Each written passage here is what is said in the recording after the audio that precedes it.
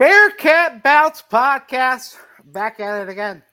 As always, on a Monday night, we're here bringing you Bearcat discussion. It's a Monday night after a happy but sad but weird Sunday. One team moves on, one team loses but still has chances to move on. One team has Super Bowl aspirations, the other team has aspirations of figuring things out on the fly. Wow, Junior Day, lots of fun, but snow. Plenty of snow. That's right. We're going to talk about it all here yet again.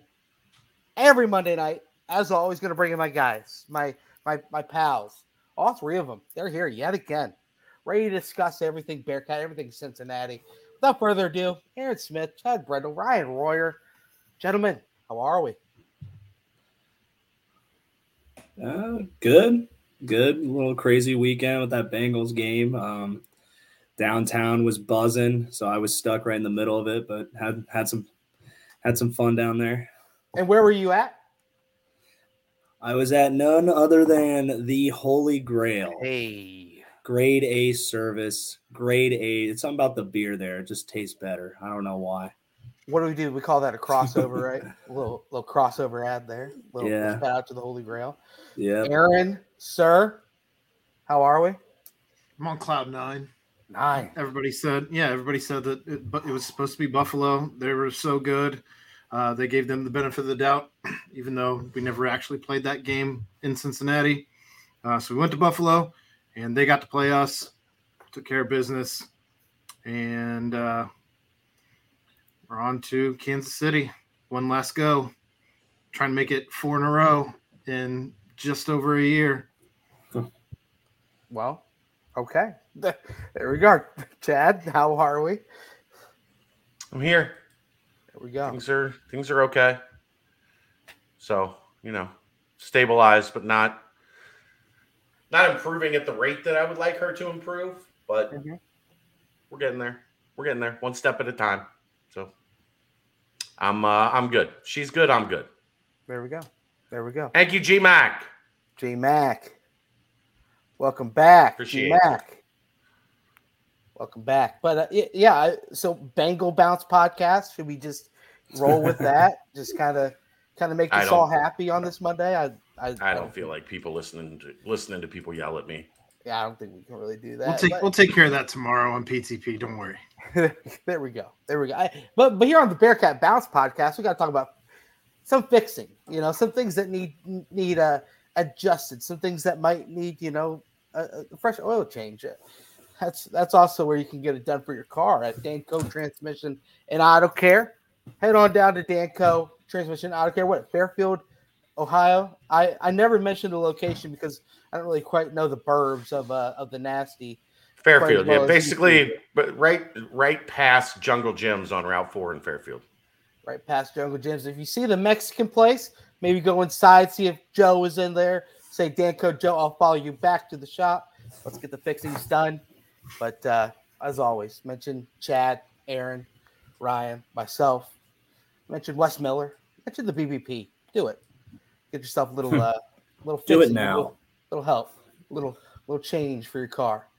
But speaking of change, we mentioned Bengals. We mentioned the quote unquote purgatory, if you will, the struggles that they went through of making it to the playoffs, not really getting there, and then they make a change, and then it takes a little while to get things figured out before all of a sudden here they are. They find an alpha. They make the changes needed to get the additions needed. And look at this, back-to-back postseason success stories. Maybe the similar thing could happen for the West Miller, the basketball team. Rough one. After what was probably, would you guys say maybe the best half of Bearcat basketball of the Wes Miller tenure leading up to this past Saturday was that first half at USF? It's up there. There have been a bunch of 50-point halves already this year. The defense has gotten better. The rebounding has gotten better. That's an improved USF team that knocked off UCF over the weekend. I don't know if I'm ready to say it's by far the best, but it's it's definitely one of the cleaner halves of basketball that they've played for sure. Yep. It was a fun game to watch, and it was as good a half as I can remember. That's not saying a whole lot, as I don't traditionally remember halves. But no, it was a lot of fun watching them knock down damn near everything after having an abysmal starting 5 minutes of that half. Yeah, it was rough, but bounced back, won that one, and won it pretty easily. If we're actually thinking about it, it was 85-69 final, but it was definitely more of a spread than that throughout the entire game. Then comes Sunday. First off, weather, guys. When I woke up, started getting ready, hopped in the car, and all of a sudden I'm seeing texts about crazy snow and the 513 and this, that, and the other. People are nervous about attendance. I had no idea that a blizzard was going to hit Cincinnati, but I guess that's kind of what took over. Your thoughts? Well, it's just one of those stupid situations where they predicted no snow or very little snow, and everybody woke up to like 3 inches of snow. Like, what the hell are we doing? Someone's got to be held accountable at WLWT 5. Okay. Just 5, nowhere else. Just 5. My buddies have been on their ass on Twitter just for various stuff around the city, so I'm gonna hop on the train and dog WLWT 5. Get your weatherman together right now. Hey, you've literally got one job. You got one job. What's the weather going to be like tomorrow in fucking Cincinnati? Who's having a tougher weekend? The Dallas Cowboys kicker, Brett I was about to say that. Or the WLWT 5 weatherman. Oh, Doppler. Yeah, I was watching that at a bar yesterday as well, and they were like, "You have one job. You literally have one job." Every time that he came onto the field, and he ended up being kind of a beast in the second half for them. That was my favorite part. Was before the game. He missed a couple before the game, and Jerry Jones came down from the box pep talk to have a little chat. Oh my god! Yeah. So listen, I'm gonna have you off after the game if you don't fix this. I'm gonna have you off right now. Right I will now, kill you're not you. gonna make it to the game. We're gonna take you out back. You're going to be floating. You're going to be a rock tied to your shoe in the bay somewhere between San Francisco and Oakland. Yep. and then Brett Marin, he immediately looks over at CeeDee Lamb, and CeeDee's like, "I don't got your back no more, man. No, I am off of it now." But so it was kind of a blur start to what was expected to hopefully be a big crowd, because you mentioned Memphis and of course the blessed AAC granting us with the beautiful transition from the basketball game right into the Bengals game. So now you add the Bengals game on top of what is a pretty crappy weather situation. And I'm sure quite a lot of people were like, you know what? I'm just going to go ahead and catch them all at my humble abode.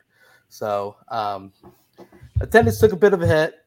I thought it was nice what they did, though, in regards to allowing any student to come to the game free. And what was it, after the 8-minute, or was it after the 12-minute that they said people could come down from the upper bowl down to the lower bowl? Yeah, I didn't quite hear the announcement, but I was coming in off Hopple. I saw a couple of people on the side. I was thinking maybe I bring them with me to cheer on the Bearcats a little bit, but it definitely took a hit with that. It seems to always do it with Memphis last year. Of course, that game was Ice Storm. It was just I don't know. It is what it is, but definitely had a bit of an effect on the attendance. But when they need to be loud, of course, the place is loud. But I don't know. I made the weird trip over, and I made it. But in attendance there, of course, you get the beginning of the game and the technical foul. Offsetting on both teams' best player. I understand wanting to take control of games, but I think that's just taking it a completely different level. It's different if it's the NBA. You have 6 of them that you can use, but giving a foul to Kendrick Davis and Landers Nolley right off the bat is not the way that you want the officials to start. What's gained by that? Like, at that point, you haven't said anything. Like, can't you just talk to both guys, like, look, cut the shit, fellas. Like, not today. Like, can't you be an actual official and officiate and mitigate the situation instead of taking the best player on each team and slapping a technical on them 1 minute into the fucking game? Like, what are we doing? What are we doing? I know. It just seems like I don't know if the officials, you see it a lot in the NBA, just the crackdown, but maybe just the past couple of years you see that hard like turn to like being all over the players. I mean, you don't really see that much in football. They feel a little more removed. They talk to you guys a lot, though, don't they? Oh yeah, Like they'll give us warnings, like maybe 2 warnings too. Sometimes I mean, like there's some heinous shit being said and done on a football. They gave field. Ivan 10 warnings in one game. So yeah, I'm with you guys. Like I think, especially at the beginning of the game, it'd be one thing if they were like going at it all game and like he talked to him, but coming out the gate like that, I thought it was bullshit. Just too. Dumber than shit. Well, the TV said that they tried to corral the emotions that run high in this game, and I'm just thinking to myself, for Memphis in particular, Cincinnati had quite a few people returning, but for Memphis in particular, they weren't returning that many guys from last year. Right. So yeah, and it's weird. Like I don't know if this is a situational thing, but like Malcolm Dandridge and Alex Lomax are 2 players who are out with injury right now from Memphis, and neither of them even traveled with the team. I thought that was kind of weird. I didn't see either of them on the bench. They might have been hidden somewhere, but I didn't see them. I thought that was kind of strange. But yeah, there's really no connection from one year to the next, other than Kendrick Davis being at SMU for multiple years and then DeAndre Williams. But yeah, I guess a high level game. But yet again, the crowd was decimated by the weather and the Bengals situation. So it was kind of strange, but yeah, you pick up that. And then immediately Davis is guarding Landers down on the post a minute later. And I just knew immediately whichever player makes the wrong decision, whether it's Landers backing down one step too many, or whether it be Kendrick kind of leaning in a little bit, I knew another foul was going to be called on one of the 2 of them. And of course it was the flop charge on Landers, picking up his second foul 2.5 minutes into the game. I don't know. That's a way to completely take control of the game for the officials, and they were able to do so. I don't like it, but in return, it was that was a 12-3 start to the game with Landers on the bench, and they actually brought Landers right back in after that. Do you think the slow start had to do with kind of the lack of flow from the early whistles? Obviously, it's been something that's been an issue with the team up to now, but I don't know. I just kind of felt like that was a way to really take a lot of air out of the sails for both sides. Yeah, it always is, but it's just a common theme that big games this year, just slow starts. Slow starts kill you, man. I mean, especially if you're playing a good team, you need to see some shots go in to start the game, and that's something the Bearcats, just with these like higher profiled opponents, they've just been struggling with. And it writes itself. It just finds a way to end up being another loss in the column, and it's obviously a negative trend we can't seem to shed. But when it comes down to it, you got to have your guys step up. You can't shoot 40% from the floor and expect to win a lot of games, especially go 1 of 13 from 3 in the first half. Yeah. What were they? 20? What were they, like 6 for 20 something for the game total? Yeah, they made 5 in the second half. So 6 of 24.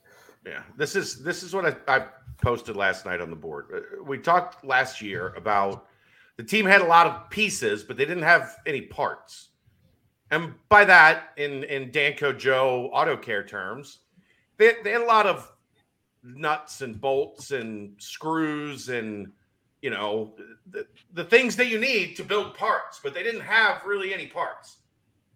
This year they got a lot of parts.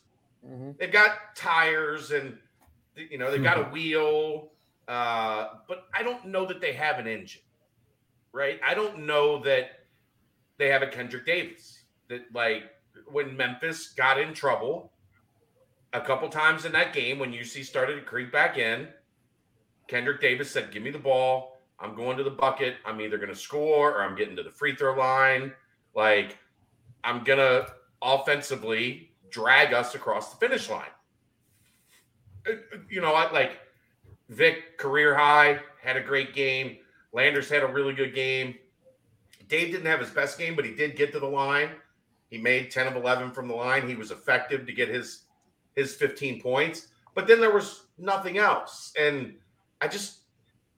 we've seen it so much in big games that they just don't have, like what Dez meant to you guys, Ryan.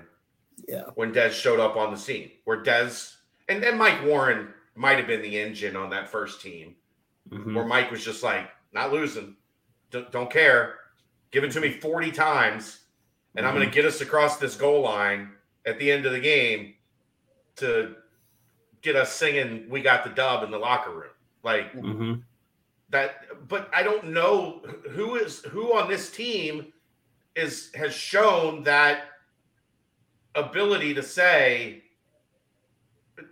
we're not losing. We're getting this win and getting into the locker room happy in the bigger games. And I don't know how much of that is they don't have that person on the roster. And I don't know how much of it is just not having done it.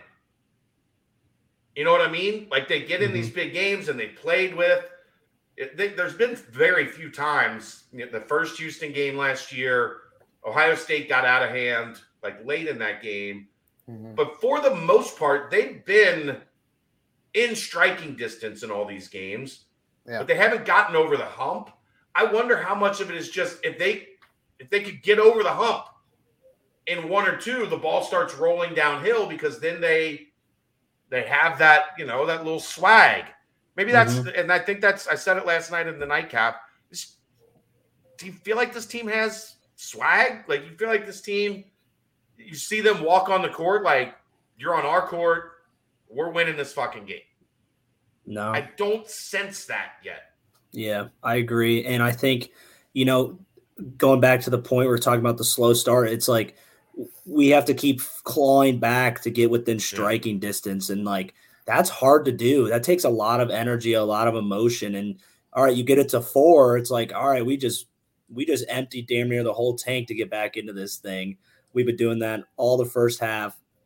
And it just, sometimes you just can like run out of gas, run out of luck sometimes too. And I when you were talking about guys to carry us like over the hump, the way Dave was playing at the beginning of the year, I was like, oh, that he could be the guy. He's got the experience. He's been on the team longer. He's been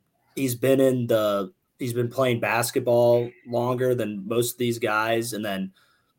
But then you're like, oh, we got Nolly, who's got the skill, the shot, but it's just like neither of those guys, when push comes to shove, when it's crunch time, it's like you're not getting the best of them, it seems like. Well, I think here's the problem with Dave. And it's not a problem. It's just reality. Dave is not a downhill guy, right? Dave is not get in the lane. No one on the team is. Right. No, they don't have one. But for Dave, what's going to cause those inconsistencies is Dave's a jump shooter. And he takes a lot of long twos. He takes a lot of threes. That is, he's got a nice floater. He's got a decent mid-range game. But when teams are blitzing him, like they've been doing, or they've been high hedging, or they're playing aggressively defending him off the ball screen to where he can't turn the corner. He doesn't have a counter, right? Right. He can't split it and get down the lane like great point guards do, right? They come off of that. They read the coverage and they attack it. That's not who he is. So you're going to have inconsistency with him because he doesn't have that 3-level scorer thing to, like, he's a 2-level scorer, and it's the mid-range and the 3-point shot. And some would say the mid-range isn't, you shouldn't really have that. Yeah. But it's what he does well. Yeah. but he can't get to the rim and not super draw big. contact there. Right. Yeah, He's that doesn't small. So help. that's what teams do is they put, especially in conference, they put longer guys on him. He's quick though. I mean, he's really good laterally. I think he's got a really good first step. It's like, but at the end of the day, like everyone's quick, everyone's athletic. Like this is like really good basketball. So that gap of athleticism is so small. And like you get Dave, 6'1", like, all right, you might get a half a body past the defender, but how the hell is he going to go up there in the trees and be able to finish or draw fouls? So there are ways to do it. It's just not his game. Yeah. Right. Well, and Chad, I think you pointed out the amount of times that Dave was able to get to the free throw line. He gets a bulk of those with that pump fake, and then going into the defender and then getting via that.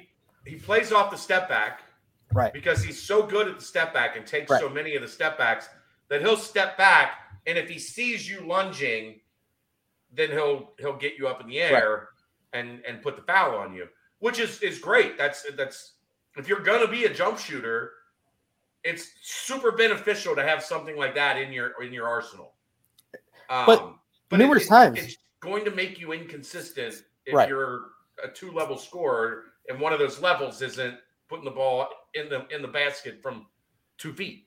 Which he gets by his guy numerous times and has him on his hip, which you see Kendrick Davis do. What Kendrick is able to do is use that contact to get to the free throw line, and that's what past Bearcats have done before. But it's just something that's not in the arsenal. And you mentioned kind of the same thing with Landers. It's like you see him get past his defender or have a step, but it's to gather and pull up for a little 10 to 15 footer. It's not to get all the way to the rim, and that's just the game. I think it's a lot of the players on the team right now are all jump shooters. I think Dan Skillings is probably the one player that shows the knack to want to get all the way to the rim every single time. He just has a little bit longer to develop that next step of finishing at the rim, which, I mean, when he gets there, it's going to be something special to watch. But yet, again, going back to this game, it's like, you have certain players step up when you need them, but then when you ultimately need the players to step up who have throughout the season, like Mike Adams Woods wide open for a 3 numerous times, that they miss. And, whether it's the point where it's like, okay, well, certain players in that situation can knock down those shots, or whether it's, Micah has shown the ability to, but maybe he's not someone who can at a consistent notch. It just seems as if the whole thing is kind of shown through the high-level opponents when they play, because Memphis is going to be an NCAA tournament team unless they lose some pretty bad games down the stretch. I think they're projected by most bracketologists. So it's just it's also the nature of being a jump shooting team, right? Yeah, you're relying on something that you do at a failure rate of 65%. Right.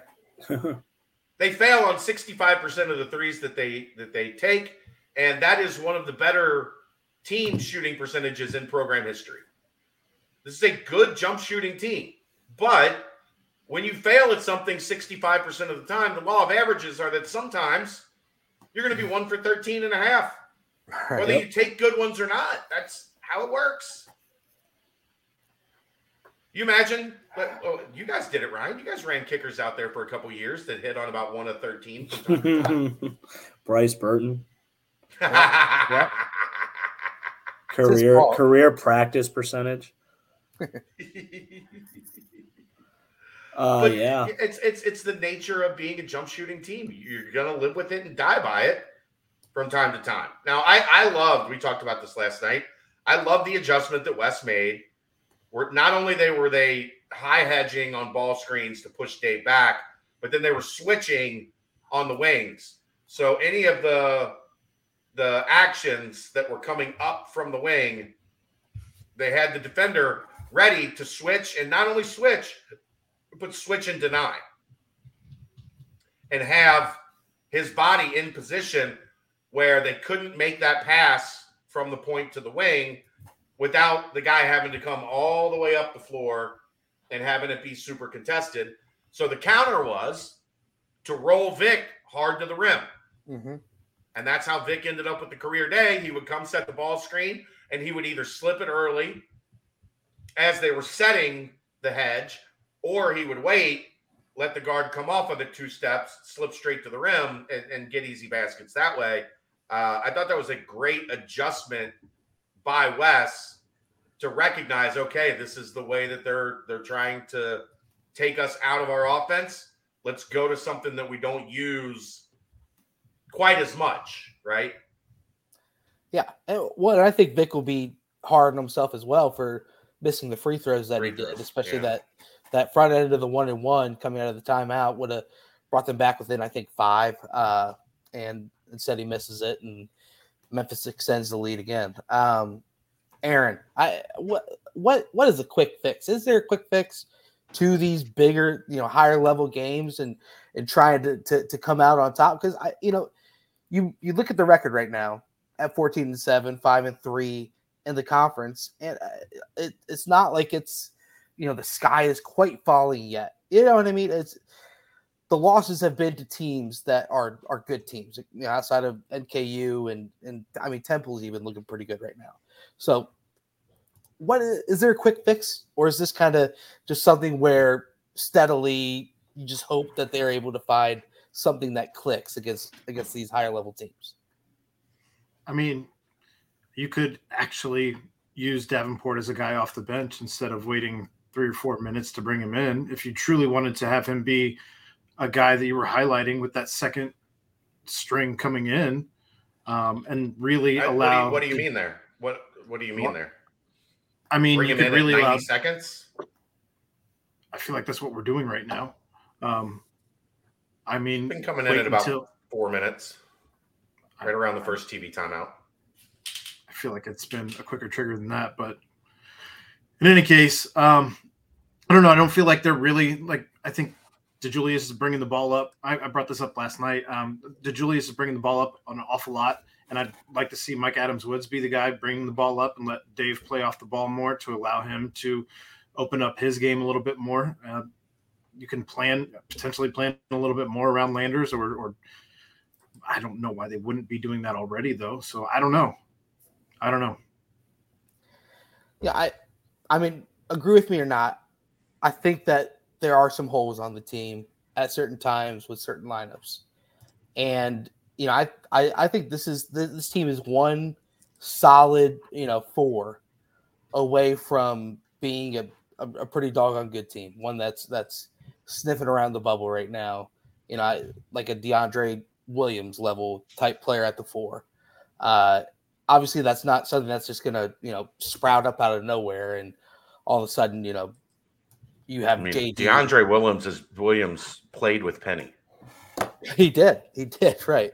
So we'll have to sprout some Miracle Grow from 1980 and see if it works out. But no, it just seems as if the squad is just not that far away. It's just this team in particular is just not that far away from sniffing the bubble. If they would have somehow won that game on Sunday, then we'd be talking a completely different tune right now. The possibility of getting hot against these teams, as you see, UCF is all of a sudden looking beatable. I'm not saying Houston would lose another one at home to a team that they shouldn't, but it seems as if everyone's looking vulnerable, but there's not that quick fix on the roster right now. So I don't know. It seems like there's got to be some sort of way to bring out some wins down the stretch, because the next wind of games is going to be pretty tough. Tulsa's the cupcake. You'll easily take that. But 3 out of those other 4 games, you're at Houston, home against UCF, and then at Tulane. That is a barn burner of a stretch right there. Ryan, anything that you think that, just some juice in the team? I guess a week off. A week off is pretty much a bye week for the football team. So what's a refresher that you guys were able to do to kind of spruce up new life when you came back after the break? It was just time away. It practice was a little shorter, and you felt like you could just reset everything. You could reset your life, whether it be school, socially, and football. You can heal up. Just not that you love your teammates, you love your coaches, and everyone else does. It's just it's always good to get a little break, especially when basketball is even more grueling than football. Maybe not physical contact wise, but the amount of games, the amount of travel, and it just takes a lot out of you. And I think it'd be good for guys to kind of heal up. I guarantee everyone's sore, probably got nicks and different little minor things going on. Maybe get on the gun, get some shots up for some guys. Maybe time to reset their confidence. So I think that you got to find a way to win 3 out of those 4. I mean, if they can come out of that 3-1, I think that'd be damn good.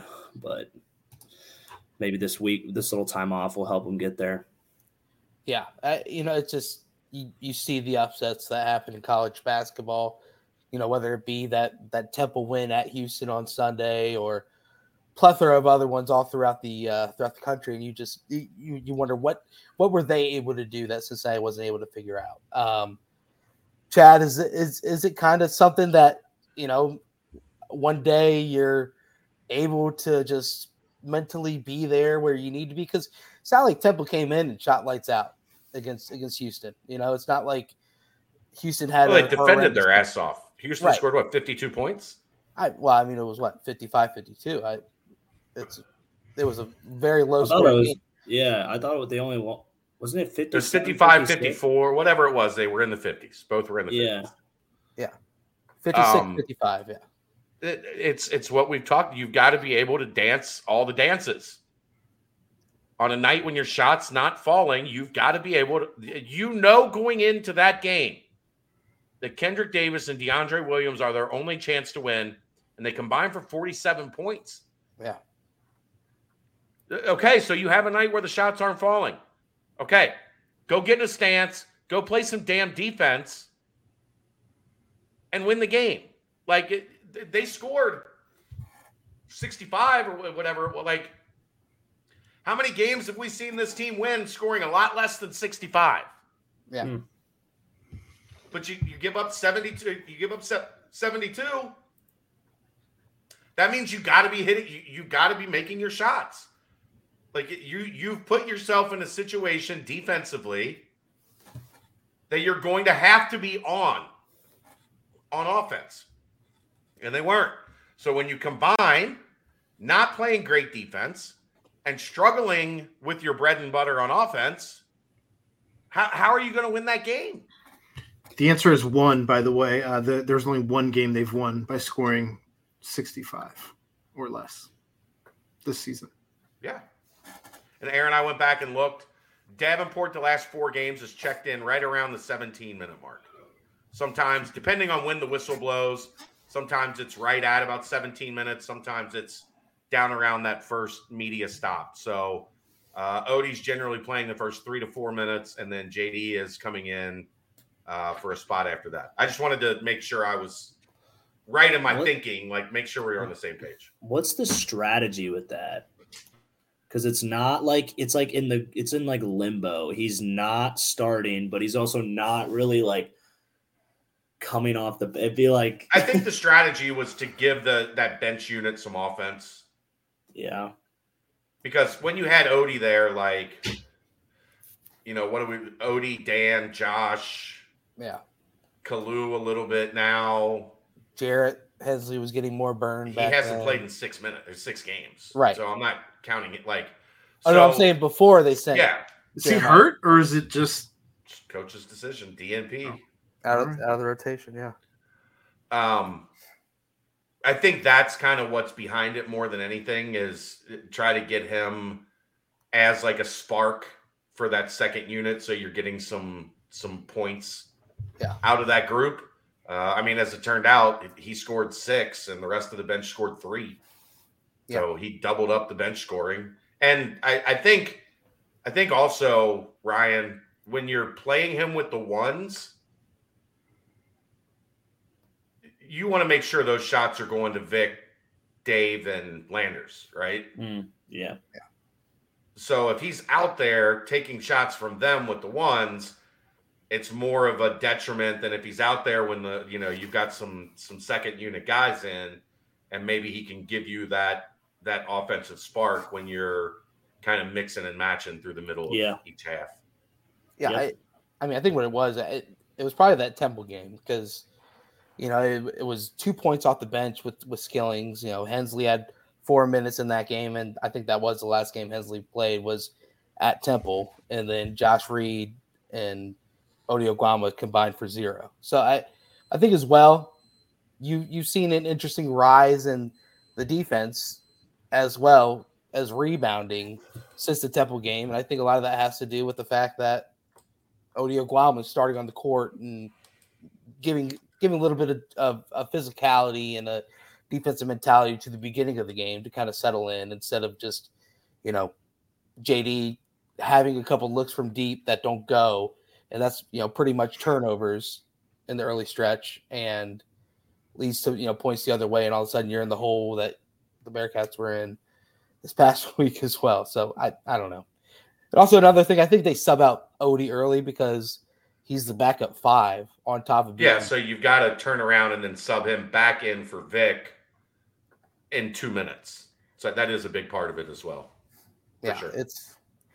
It's weird, man. It's a tough time. Injuries obviously hurt, and we've mentioned that for quite a while. But it's a build. And Chad, you started that thread, and it's picked up steam because this is the time of quick fixes in college basketball, and you see outliers that have been able to do so, where whether it be Jerome Tang at Kansas State or TJ Otzenberger at Iowa State. It's just weird timing of the whole transfer portal and different ways to attack building a team, but it's a weird situation as well with the AAC and transitioning to the Big 12 next year. Well, like the thing about Kansas State, Brent, they took a guy that virtually nobody else would touch. Right. Didn't play in 2 years. Yeah.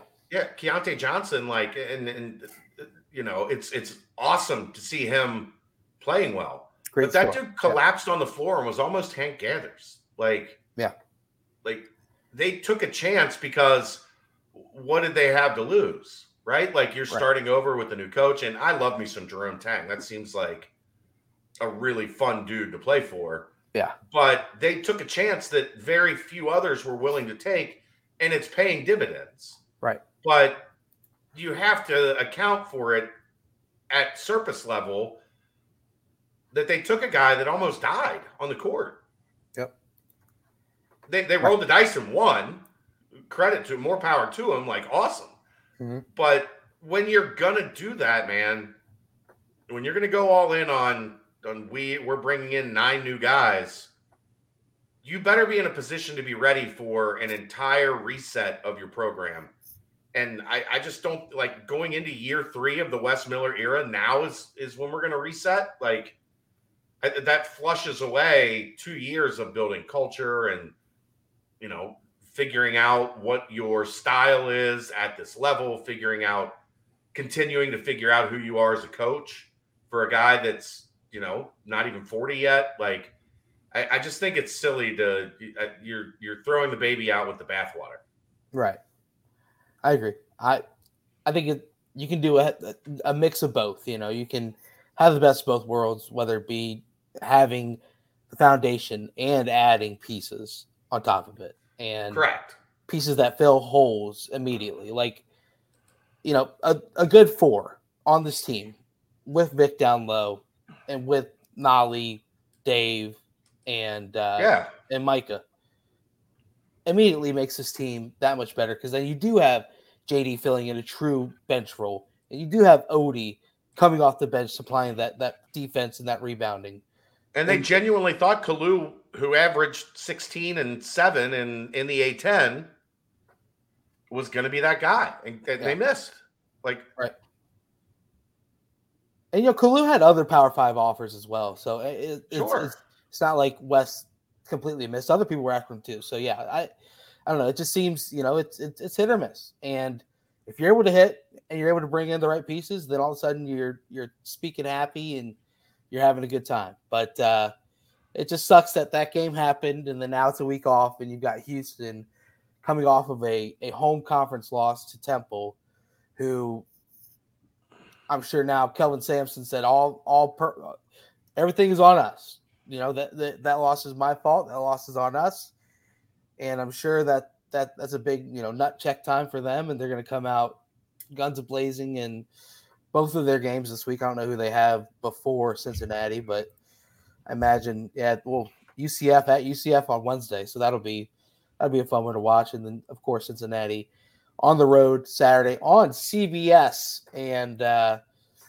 guess where the game is right before Cincinnati versus Houston on CBS. You got things mixed up, bro. What's that? They're off this week. Then they play Houston Saturday. Yeah, that's what I was saying. Well, you said UCF. At No. UCF. That's Houston's playing UCF. Oh, okay. My bad. My brain's my bad. I heard you wrong. That's my apologies. I mean, shoot, no. I wish that was the case, but What's the game before? It is sadly that team in Norwood playing at Creighton. So, go Blue Jays. Go Blue Jays. Because man, it would be one heck of a rough start to Saturday if that was back to back. But anyway, so you got a whole week to try and get things figured out, get things squared away, and put your best effort forward at Houston, because this Memphis game, backdoor cut after backdoor cut for them. They did correct. We didn't see much of it in the second half. The first half, it was a problem. Bloodbath. Tough to see numerous people losing players behind them on numerous plays. There were plenty of lazy passes that ended up being fast break dunks or layups too. So the Dan one was obviously egregious. Yeah, I don't remember any others that were as bad. Like, I just, in my brain, Aaron, I see that Houston game where there was like the Davenport right after the block. Well, that was that was a steal, much, yeah. But I don't know. Just and I love Jeremiah, and I love everything he's done for UC and the city and everything. But he does have the tendency where he makes a really good play, where that next segment he does feel like he's just drops the bag. I mean, just and I love the confidence, and I wish every other player on the team just had that ultimate confidence all the time. But sometimes you don't have to pile on a good play with a bad play. Just take the good play and then see what happens. The behind the back dribble was just it was rough, but it's then he knocks down the 2 threes later on. So who knows? Anything else in this one though, guys? I think such a grab bag with him. It truly is. I mean, Memphis they're a solid team, but it's a team that we've mentioned it before. They added obviously Kendrick Davis is one of the best guards in the country. I mean, he's one really of the best good players in college basketball. So you add that type of player to the mix, and his story's pretty cool. How Penny had said that he wanted Kendrick Davis for a while and told Kendrick how much he loves his game, and Penny actually texted Kendrick the second that Kendrick entered the portal last offseason, and Kendrick Davis replied back to Penny's text saying, "Who's this?" And yeah, I'm sure that was the first time they talked. Right. No cover up there or anything. That was definitely the first time they'd ever had communication before he entered the portal. Sure. And then Penny's response was, "Call me back and you'll find out." And it was Penny Hardaway, and I guess that sealed the deal for Kendrick to go there, and sure some dollar signs as well. But I don't believe any of that story. I believe that whole story was fabricated to cover up their having a negotiated agreement before he even entered the portal. Well, it came out of Kendrick Davis's own mouth, but it is weird how many in-conference transfers there have been in the AAC. It is kind of strange, but it's just catching up, dude. If you look at the SEC and the Big Ten, right, like almost every kid that leaves one school ends up at another school in the conference. Right. Yeah. Like, it is uncanny how much That's that strange. shit happens in those two conferences. I It think is I think strange. everything's being set up in the handshake lines. Hey, See you next year. Hit me up. even Cincinnati with Landers. But no, Tell your uncle to call me back. Yeah. Man, let coach know to hit me. You ain't happy here. You ain't happy here. That's why, Aaron, when you notice like the nobodies, the coaches give it this, and then all of a sudden there'll be like a main guy, and the coach is like, Giving him a hug, talking Yeah. in their ear. yeah, and then like he's like patting the guy's chest and like yeah. Well, no, if you so there was a game ECU versus Houston like 3 years ago, where in the post game press conference they were asking Kelvin Sampson, you were talking with Jaden Gardner a while afterwards, after the game today. What were you letting him know? And Kelvin was like, I was just telling him I really love his game. I've really been watching him from afar, and I think he's a really, really talented player. And it's just like, okay, all right. Yeah. Uh-huh. And then Jaden Gardner transferred to Virginia, and he's on it. I was just telling him he plays a lot like we play. Yeah. So that might be something to think about. He did great in front of 4,000 at the Fertitta Center. So Whatever you're making, I'll double. exactly. He was at ECU. He wasn't making anything, bro. Wow, you're able to double it. Free tickets to the Boneyard was what he was making. Now, Chad, I did like your explanation, of Desmond Ritter on the teams with Ryan, because you look back at like that USF game when Dez was a sophomore at USF, and it was a dirty, yucky game, kind of low scoring. Dez is hurt, and on that last drive, setting up the game winning field goal, Dez just caught his own number the entire way, and it doesn't seem like there's that type of guy. Like Dave did it against Xavier, but he tried, yeah. But that was He did making as like much as he could. that was making miraculous shots. Right. Yeah. There's no one that's going to be like, I'm going to drive to the hole, I'm going to get fouled, I'm going to get things going. And Landers did it against Arizona. well, that was threes. He was making a bunch of threes. Still, I mean, he put the team on his back. I agree. Well, actually, Josh Reed did at the end to get the cover for me. So Josh Reed put the team on his back. Get out of here. It was big time. But yeah, I mean, either way, it's a tough to battle back from the hole. They came back, then they let up another big run, came back, let up another big one. It's hard to do that playing from behind at all times.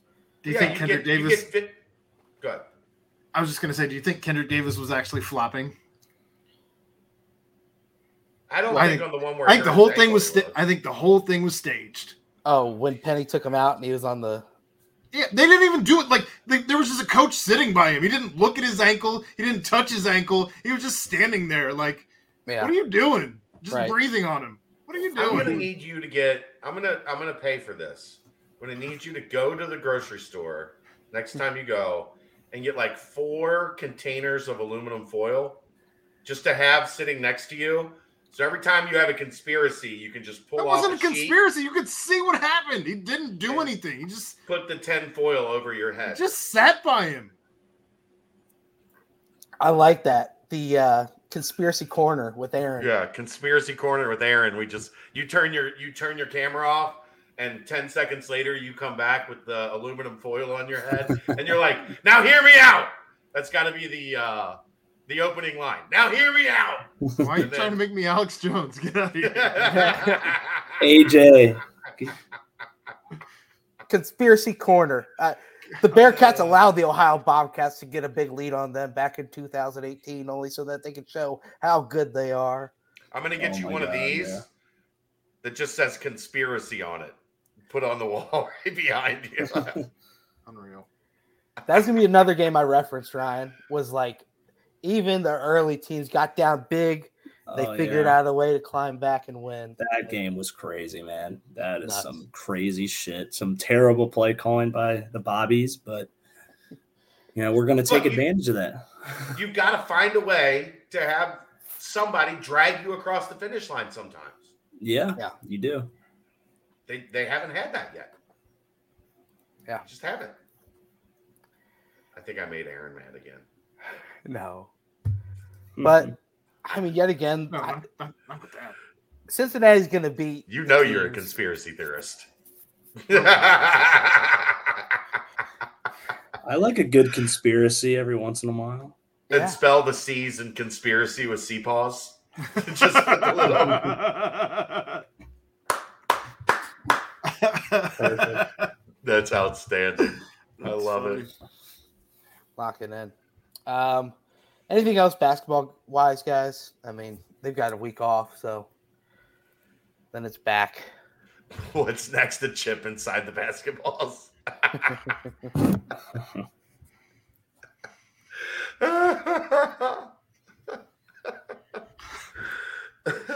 I don't have any more on basketball. Oh man. Well, Guess that'll bring us My to our goodness. first timestamp, though. yeah, it will. It will. Hold on. I wasn't ready for that. I was too busy choking myself laughing at the chip and the basketballs. Quick Paper Supply, your local and family-owned restaurant supply company for all your non-food products.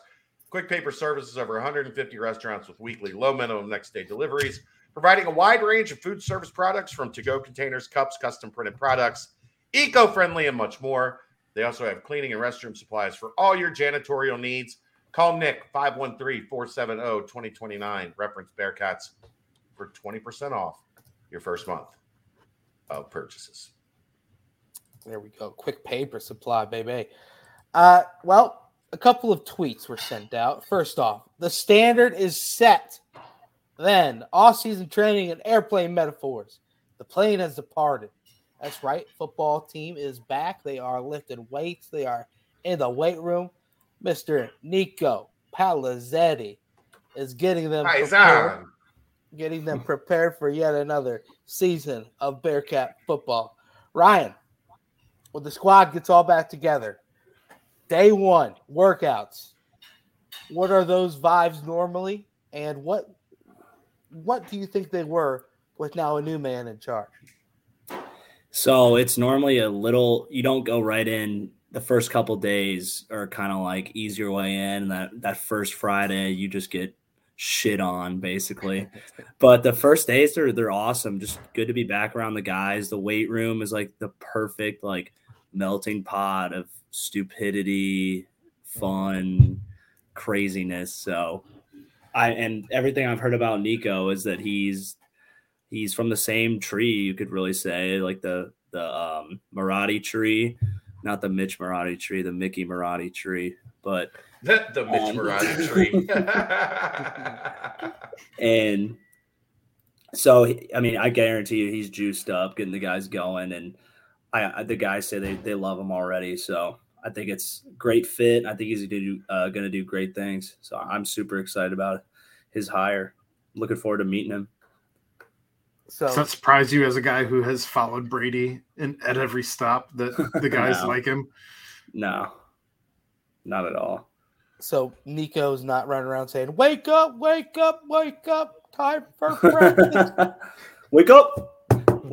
Literally, if I could like time it up to punch through the door and hit Mitch in the face during camp when he would do that, I wish I could have done that so bad. Love Mitch, but there's nothing worse than 6:45, fifth day in a row, camp higher ground.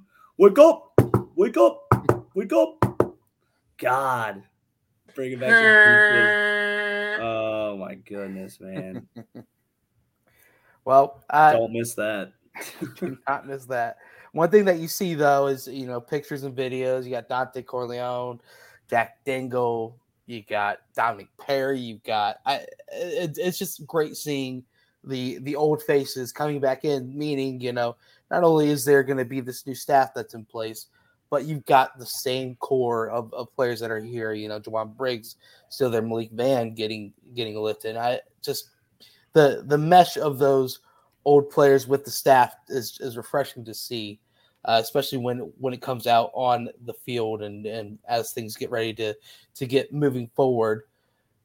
as well, on top of that, is the portal has closed. The portal to enter in has closed, meaning that the roster right now is set. No more defects. I think the last one was Drew Donnelly entering and then heading I was to surprised Texas about that. State. Yeah, that was very interesting. I don't know if that's a going home thing or what it was, but yeah, I mean, I guess they did, bring in a lot of new wide receiver transfers, but even still, I thought Donnelly had a bright future here.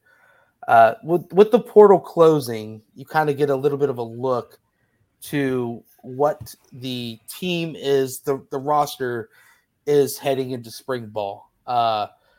What is kind of just some, obviously we're going to touch more as spring ball gets even closer. I think probably a month out, Chad, if you had to guess, probably a month and a half out, roughly.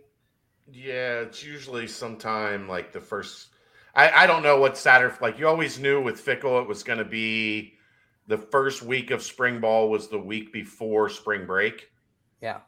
I don't know what Satterfield's timeline is going to be, so I can't speak on that yet. But it's usually early March, and then the spring game in like that second Saturday in April has been kind of the sweet spot.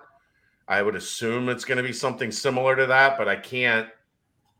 Like with Luke, we knew the week before spring break, he wanted to get that acclimation week out of the way, where they weren't allowed to wear pads, get that done before spring break, send the guys on spring break, and then have them in pads for the next 4 weeks afterwards.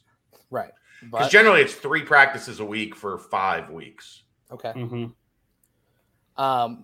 Obviously, with it being about a month away, we'll have more time to talk about it. But just as the now door is shut for players to leave and enter the portal, I guess what is kind of a storyline that you're going to be tracking early on in the spring ball practices? Who's kind of showing out, whether it be a position group that you're monitoring or the first 2 weeks of spring. The first 2 weeks of spring practice, I'm going to be trying to figure out who the hell's on the team. Right. Exactly. But kind of a position group or something that you're kind of going to keep an eye out for. I'm going to start with Ryan and work around just something where obviously now the team's back and the names entering the portal is done for now. May is when it opens back up. I don't know what day in May, but for now this is your Bearcat team heading into next season. Obviously names can be added out of the portal still, but as far as entering, this is what you got. Ryan, main storyline about a month out that you're going to really start to track as a spring ball approaches. I'm looking at quarterback and O-line. I think those are our biggest, Ben not being able to be ready to go in spring ball. You're going to really see what we got because you never know what happens in the course of a season. Injuries, just overall talent, skill level we'll have in the quarterback room is something we're going to need. And O-line was, I think they'd all tell you, the guys on the team last year, complete letdown. They got some serious work to get done. And, they don't have a lot of the guys coming back too. So it's a revamp and it's arguably one of the most important groups in football. So need to nail that down, figure some shit out there bad. Obviously the 2 key spots, no doubt about it. Aaron, what's twinkling your eye? I'm going to expand on that and just say the entire offense. I mean, you go there's not a position group that you're not familiar with.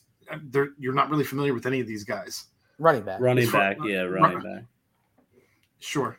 But even with that, I think I still have question marks as to what can this running back room be behind a competent offensive line, whether that be based on coaching, whether that be based on scheme, whether that be based on talent, whatever the case was last year. But clearly they've seen that as a position of need, and they've added guys to the offensive line room. So I still don't know that we necessarily have tapped into what the running back room can be. But receiver has been decimated by the transfer portal and graduation. And, tight end room, again, graduation, not so much transfer portal. We do have one new addition, I believe. I think that's it. at tight end. But yeah, I mean, quarterback. So yeah, there's plenty of question marks on the offense. Yeah, the one tight end was that Joey Belgian, the Western Kentucky link there. So I agree. I think running back I'm super intrigued by because Ryan Montgomery comes back, Rhino for I believe this is his final year, right? I don't think he can. I think so. Well, he's a complicated one because he's had injuries. He gray shirted, COVID. I think it's his last one, but I don't want to go on the record saying that with any certainty because he's been an interesting case study. Well, just his experience and his veteran leadership is something big, and his name is Ryan, so he's got to be a pretty good guy. Chad, the question at running back is going to be who fits the scheme the best, right? Right. Like this is a new running scheme. This is a new philosophy on running the football. So who does the staff feel, fits best in what they want to do? And we won't know that really until the season starts. We'll start to get a feel for it in spring ball, but that room is fascinating. Wide receiver is going to be fascinating. I think defensively, corner is going to be fascinating to see where, Justin Harris and Sammy Anderson and Todd Bumpus fit in. Do any of those guys that were young guys last year take a jump? I think the Taylor kid from Florida has got a chance to be your number one guy. I'll go just because everybody else is focusing on offense. I'll go corner on defense just because. I thought of that one too. It's a good point. Yeah. Safety is going to be interesting. Yeah. Really. I mean, the entire secondary because you're losing Hicks. I think, it felt like you're looking at threats and Armorion Smith, but do a new set of eyes in that secondary. Can anybody make a jump there? Because it's not a certainty, I don't think, that Hicks or that threats and Armorion are just, penciled in as surefire things. Mm-hmm. Does Dingle give it a run? Do we see Isaiah Cox finally take that next step in his development? That one's going to be interesting to me as well because I thought Hitch was, in my opinion, one of the better safety coaches in the country. Yeah. And we saw that with the development when he took over that room, how well they've played at safety over the past 4 years. But new eyes, new opportunity, and you're going to see that across a lot of the roster. Like that's one of the things about coaching changes that excites a roster. Mm-hmm. Guys that feel like maybe I've been pigeonholed, maybe I, got buried behind somebody that I think I'm better than, or that I think I've got more potential than. Now you're going to get a chance to step up and show what you got. Linebacker could be interesting.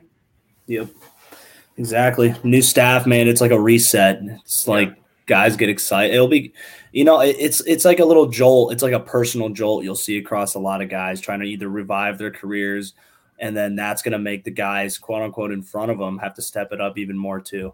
Yeah. So there are positives coming out of new coaches, but you also lose familiarity, experience, culture, knowledge, all that stuff. So, Chad, Jordan Young from Florida. I'm sure someone will probably try and get you on that at corner. That is interesting to see.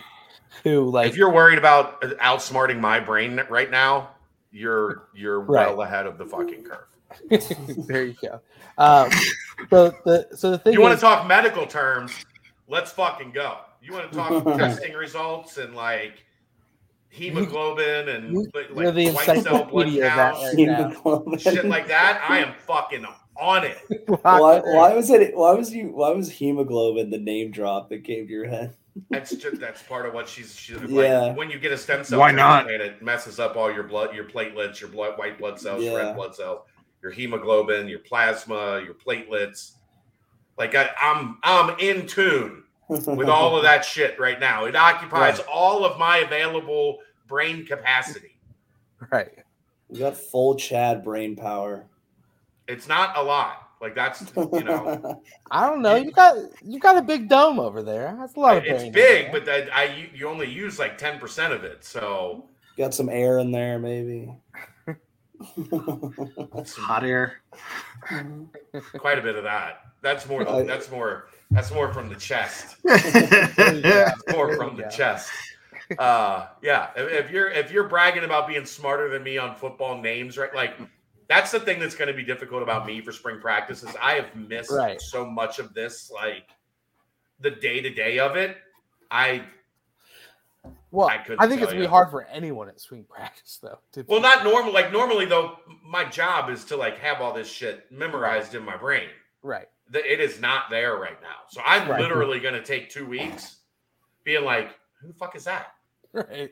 Where did he transfer? Like, looking at my shit. Where did he transfer from? I don't remember that at all. No. That guy looks pretty good. Yeah. Came from where? He's number what? Blasted off. How many years does he have left? That I'm going to be you guys. Yeah, I'm gonna. Here's going to be the ultimate question from here on out, especially with the transfer portal. Is he 2020 or is he 2021 and beyond? Right. Because if he's 2020, he's got COVID year. If he's 21 and beyond, they don't have the extra year. So that's like, okay, shit. What high school class was he in? But then you still have to make sure they haven't redshirted or. Well, but that's normal. Like that's what we've always dealt with. Now, like the COVID thing throws off the whole math of everything. Because when you hear they have a COVID year, you're just like, I don't know. I don't know what their when they redshirted, how they redshirted, what their COVID year is. I don't know. He could be in college for the next 8 years. I think I saw Jakari Robinson. I know. I was gonna say, yeah. I posted a tweet today about his senior year at Bowling Green. Yeah.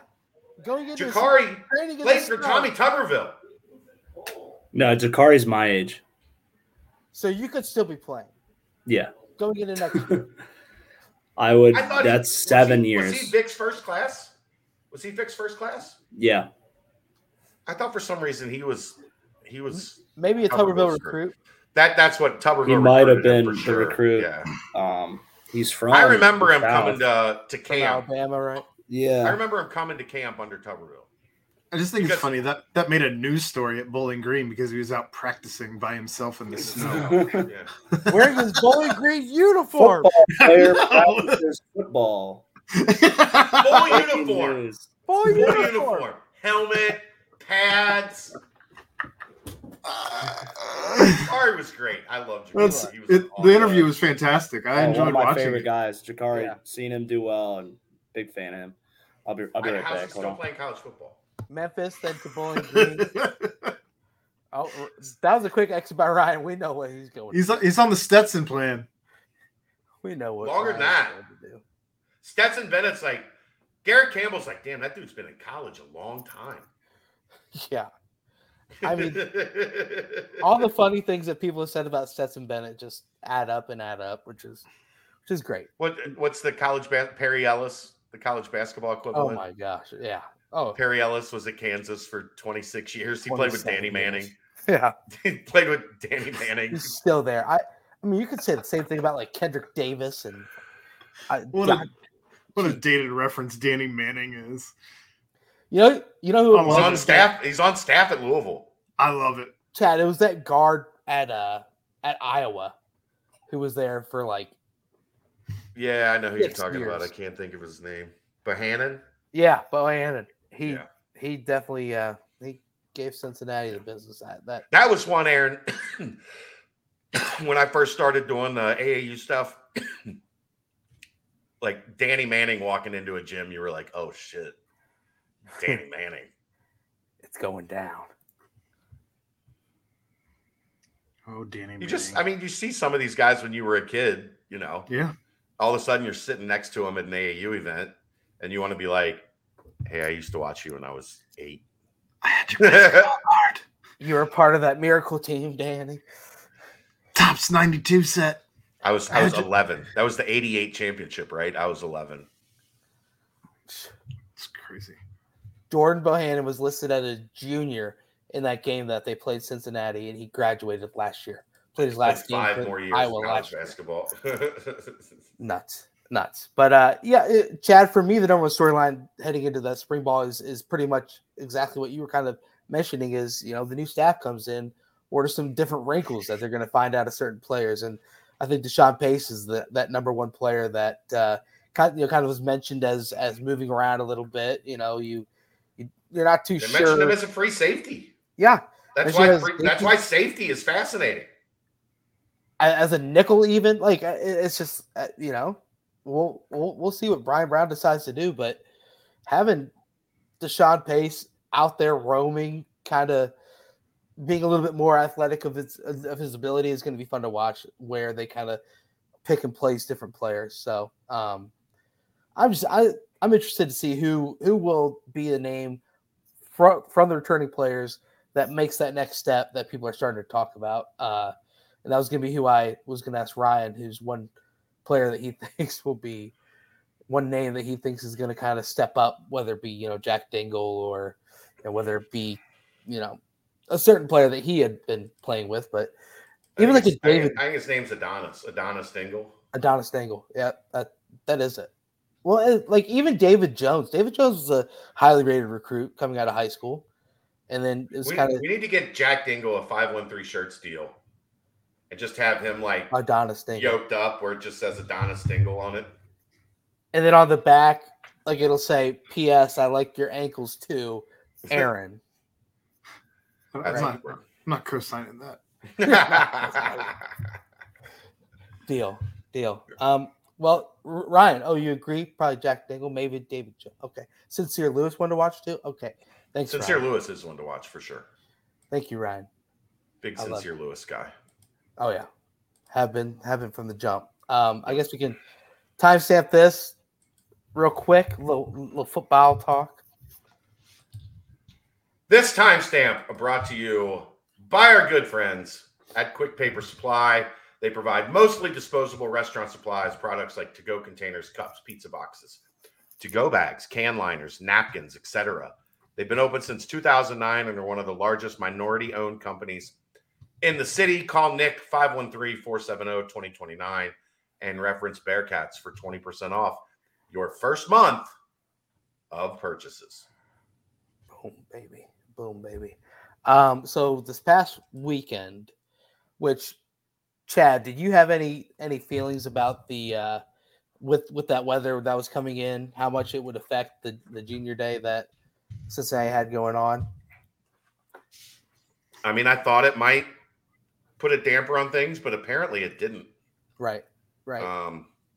From texting back and forth with Mick a little bit and seeing the article he put up today with reactions, it feels like pretty much everybody got here. That's also one of the reasons why when you do these things in Cincinnati in late January, you focus on getting guys that are within that 50-mile radius, and then you cherry pick a little bit from there for other guys who might be able to make it up or down, whatever the case may be.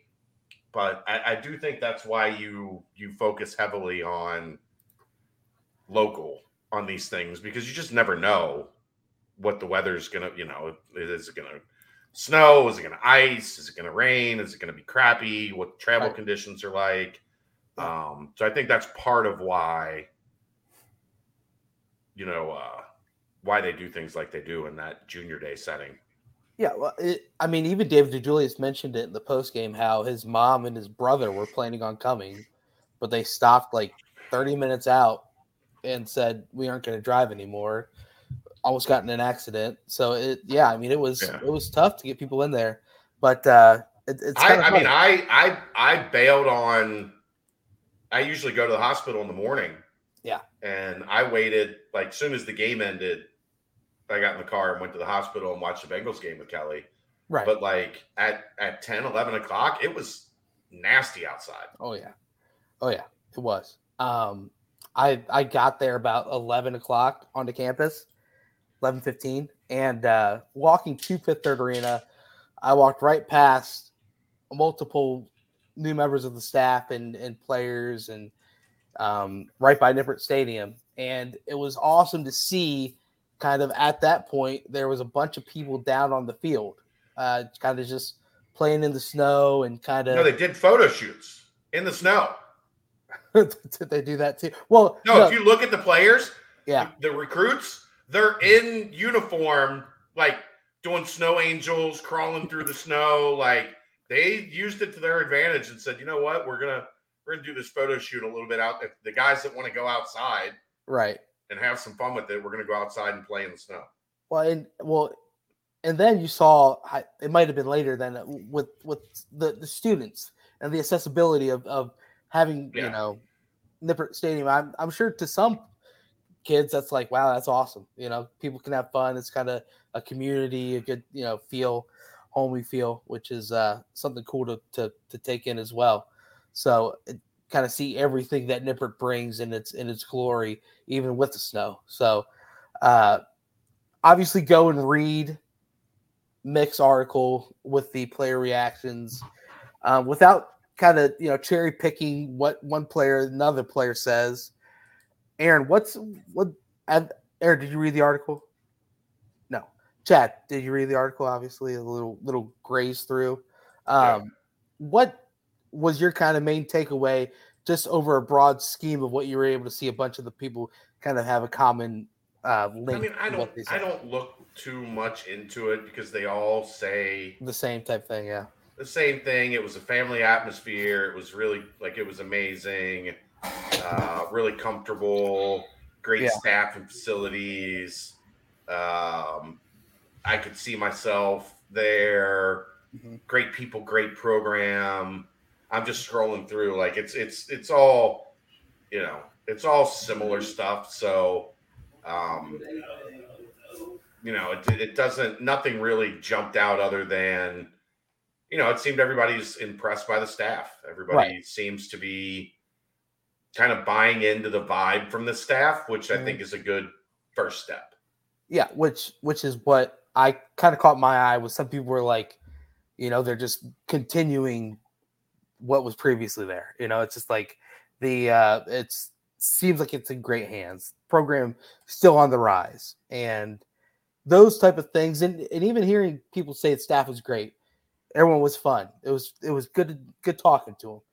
Just hearing that, instead of them being like, oh, it was a cool campus. Oh, it was fun to see what Cincinnati is like. Oh, it's this, that, and the other. You're hearing little validation that the staff is doing their part of, making them comfortable and continuing the legacy that the previous staff did here in Cincinnati. Right. And that's kind of the main thing that I was able to drag out. And now that we have Ryan back, I'm going to ask Ryan the question. When you were a player on the team, who was one underclassman, whether it be true freshman, whether it be a redshirt freshman or sophomore, that you kind of said, you know what, in 2 years, look out for this guy, that could maybe be, hey, it's ready to be his time to make an impact this upcoming season? I remember Jaheim had a ton of potential. It was always like, man, just give him a year, give him 2 years just to get better, like mental side of the game. Ahmad Gardner, I mean, when I was watching him as a true freshman, it was like, all right, like this guy's gonna be crazy. One that hasn't quite burst through yet. Oh, I see what you're saying. Guys on the team right now to check out in spring ball. Maybe guys that you think might make a leap in spring ball that haven't yet. The Adonis. Jack Dingle. Yeah. I don't know. That's a tough one because it's getting to that point now. I don't know a lot of guys on the team, like compared, like especially in the linebacker room. Like David Jones, maybe. It seems as if like Sincere Lewis was making a run. I don't know. Was true freshman was with you your senior year? No, he wasn't. Clearly, he wasn't. He was a true freshman. No. Who was the other one that I was thinking of? Leroy Bowers, but he transferred. He's gone. Cam Jr. Is Junior gone? No, he's still here. I'd say That's tough. I don't know. I think Jaheim still has room to grow. I think Jaheim can be like a dom. He can go from like making a good impact the end of this year. I think can be like a guy who can like take over games next year. So, I mean, that'd probably be my best bet in the linebacker room. But say like I think Amarion and Threats like same kind of situation. Like take that next step from like being solid contributors to being like game affecting type of players. What about like maybe like a Dom Perry or Rob Jackson? Yeah, Dom. Yeah, those guys. They love have. Damo. Oh yeah, love Damo too. I mean, and he was just injured to start the year, and he had all the potential to be in there with like Dante and Eric Phillips and all those guys. And so he got Wally pipped. I know by the Godfather. You never look back when you're Wally pipped by the Godfather. No. Did you see the Burton thing? Oh yeah, I'm all over that shit. I see everything. That was so funny. What's know the Burton thing? They did they're doing food stuff on TikTok now. Okay. And they went to Skyline and had the Godfather Cholito with the Godfather. Oh yeah, it was good. And Dante said, "I only got 2 because I know Nico Palizzetti's watching somewhere." But I do like how Dante's kind of bought all in on the Godfather thing. He's made it his Twitter, AVI, and he's kind of he's locked in on it, and I love it. I know, I love it too. I love it. But yeah, I was just interested because there's some names that you might think, whoa, this guy's right. Where's a has-been now, man? He doesn't really know anybody anymore. Crazy how fast that comes better up. than it never was. Yeah. There we go. We'll always have Landon football in the spring game. Oh, 2021. Maybe Landon's ready for a big jump this year. Who knows? But, I think he's just brain damage from back in the day, but just from having to have you just smash into his face all the time. Yeah. Who is this show guy? Who is this? I can't handle it. But yeah, that's football chop. Should have been at prom. Got his face kicked in by Royer instead. Yeah. Should have been on the dance floor, man. Should have known better, man. Don't be stepping up on my field on my 5th spring game. I think I know a thing or two about him. You're going to get got. Forget about it. A quick sweep to the right. Pow! Yep. Option read. Pow! Yeah, big time. Anyway, we'll timestamp the little football recruiting chat. Timestamp it. We're good. No timestamp, but we do love you. Quick paper supply. Let's hop in the mailbag. Let's make it short and easy. Make it fun. I think yet again, mailbag's pretty light. It is pretty light again this week. We'll start in the football portion of the mailbag. All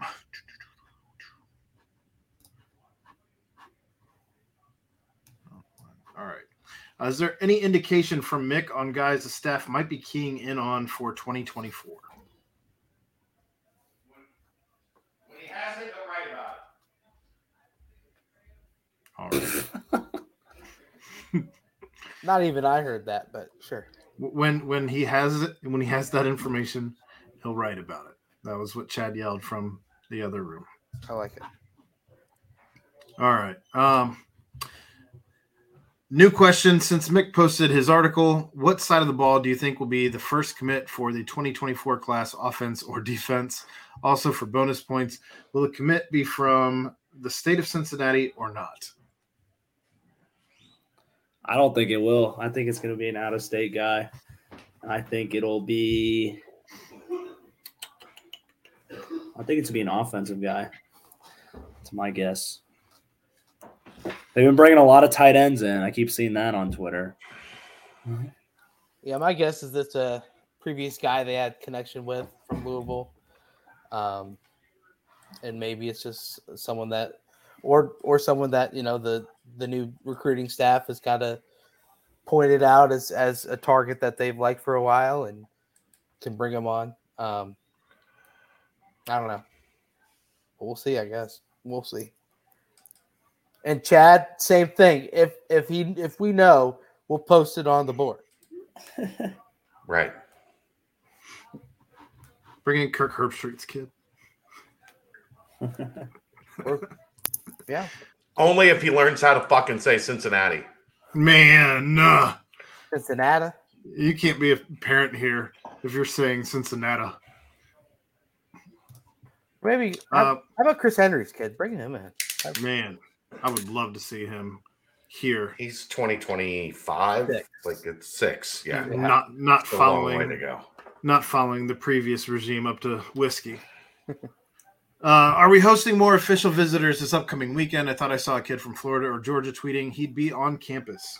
No, they're not hosting any official visitors last weekend or this weekend. It's not official visit time. It is unofficial visit time. And January is open for unofficial visits. So they will host as many as they can through the end of the month. There's not a home basketball game or like event. So I don't think it's a full-blown junior day, but they will have guys stopping in and checking things out as they are available. You won't see official visits really probably outside of transfers. You won't see any high school officials until like June for the 2023 class. All right. 24, however they freaking count it. There was one more question in the football mailbag. I've moved that to the Banks mailbag. We'll get to it. But that was the football portion of the mailbag. Hey. Real deep this week. The basketball portion of the mailbag. UC had struggled in afternoon games this year, but have played really well at night. Do you think the game start time matters? Do you know any athletes in any sport that prefer day games over night games or night games over day games? Do you know any college kids that prefer waking up at 6 a.m. over noon? I like Ryan, you can speak to 3:30. this. Yeah. 3:30 was the best because like night games, you're waiting Hospital's calling. I'll be right back. You're waiting all day long, and you just wanted like the game to get there. But the night atmosphere always paid off.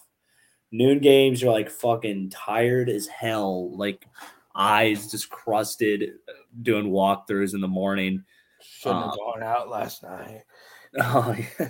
Well, the best when you win, you got time to party it up. So that's why 3:30 was the best because you get done around 7:30, back home around 8:30. It's plenty of time. We didn't lose really at home either, so not when I was there. Do you think that was different for you as a walk-on as opposed to different guys on the team, or do you think it was about the same experience for almost everybody? In terms of the game preference time? Well, just in general, like knowing that you needed to start and all of that, as opposed to if my number gets called.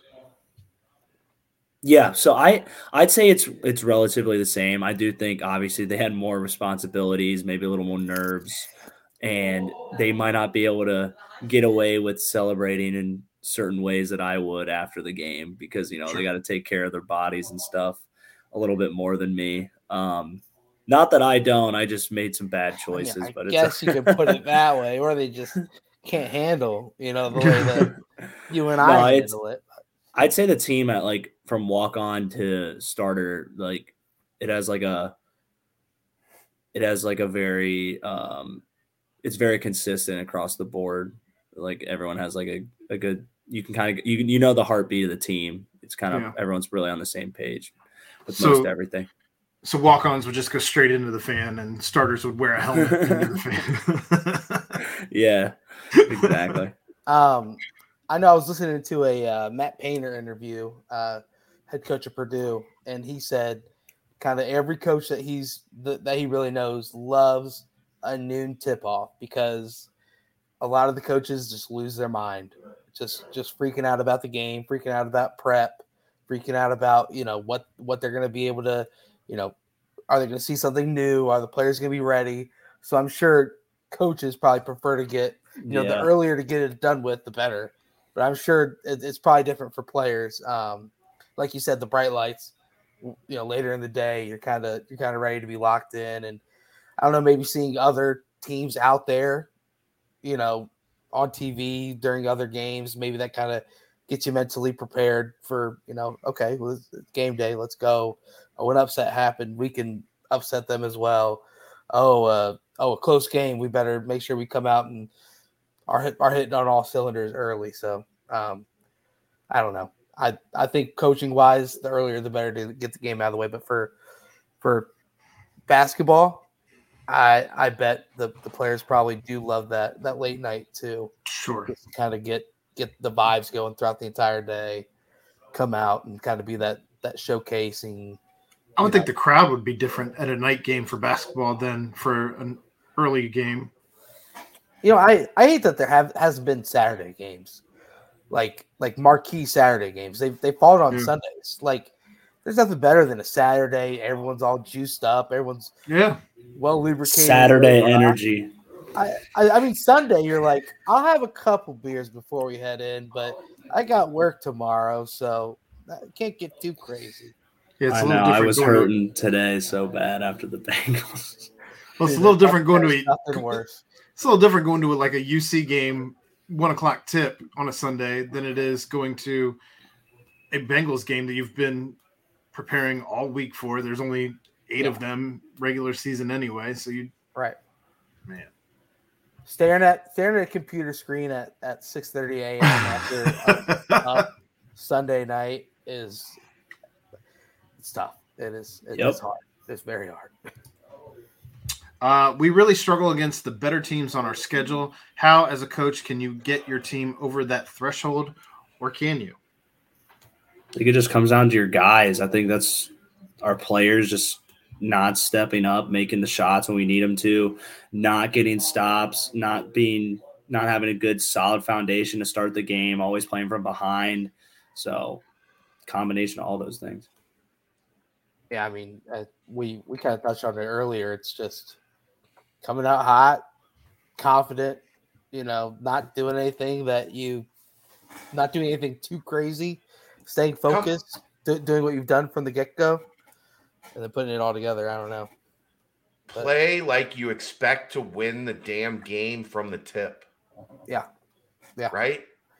Yeah. You play to win the game. Like, I think right now, and maybe I'm wrong. It feels like, and you guys can tell me what you think here. It feels like they're playing to be close. Yep. They're playing to be in the game. They're playing like the goal mentally for these guys is to show that they can play with these top teams. That's great. Okay, yeah, you played with Arizona. You played with Xavier. They've spent time in the top 10. You've played with Houston. They've been number 1. Okay, you've proven that. The next step is you go in and you say, we're going to fucking win. We're going to win. We're playing this game, and we're going to win. And maybe you lose because that's sports. But I haven't seen that attitude of, we're going to win this game. This is our court. They've lost 3 games at home. This is our court. We're not losing here. You're going to have to pry it from our cold, dead fucking hands. And I haven't seen that yet. Do you think, am I on point there, Ryan? I agree with you. They lack a killer instinct for sure.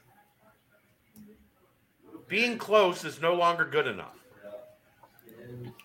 And I think that was kind of the problem we had versus Bama. It was kind of like just being in the playoff, like knowing how good Bama was. I think I might not be able to speak for everyone and how everyone felt, but I felt it was kind of like the energy of like, a little happy. Out. Yeah, don't get blown out. Like, just stay in the game.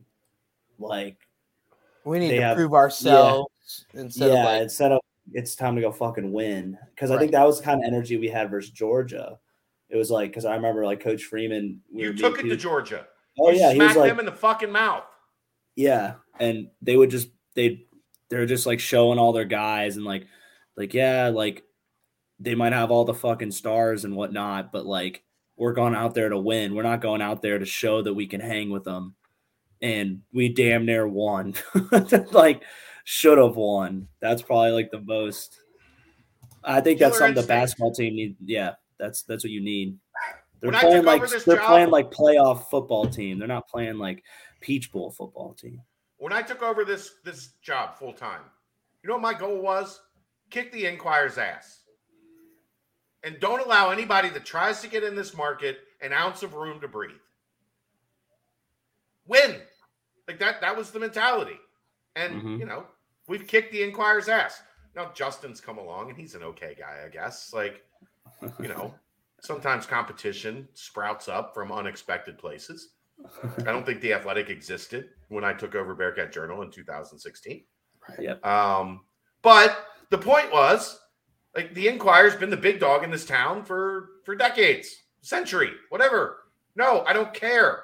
We're better than them. We work harder than them. We produce better content than them. We're going to kick their ass. I don't care how long they've been the outlet of record for coverage in Cincinnati. Not good enough. We're going to be better than them. I want to see this team have that belief when they take the floor against UCF, Memphis. Maybe you're not better than Houston. Maybe you're not. But don't go out there and just concede. We hope we can keep it close. That it doesn't sit well with me. No. Me either. I will forever be pissed though. This on Sunday, the 2 fouls on Landers. It was 3-2 when Landers had to check out, and Landers did seem like he had that's the game. That's no. I understand that, but it did seem like Landers was the one who came out with that killer mentality, with that mindset. Sure. And then he comes out, and then it kind of just fizzles. You know, he had something to prove. He was playing his old team for sure. I mean, double tech my ass. No one's single teching that ass.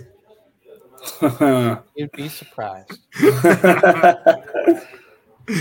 What was the bigger momentum killing sequence that influenced the loss? A, with the score 59-55, Keontae Kennedy hits a bank shot three at the end of the shot clock from 26 Always happens again. He misses that desperation heave, and the score goes 59-57 on DeJulius's 2 free throws. B, with the score 62-57, Mike Adams-Woods misses a step-in wide-open 3, and 13 seconds later, Adams-Woods misses a second step-in wide-open 3.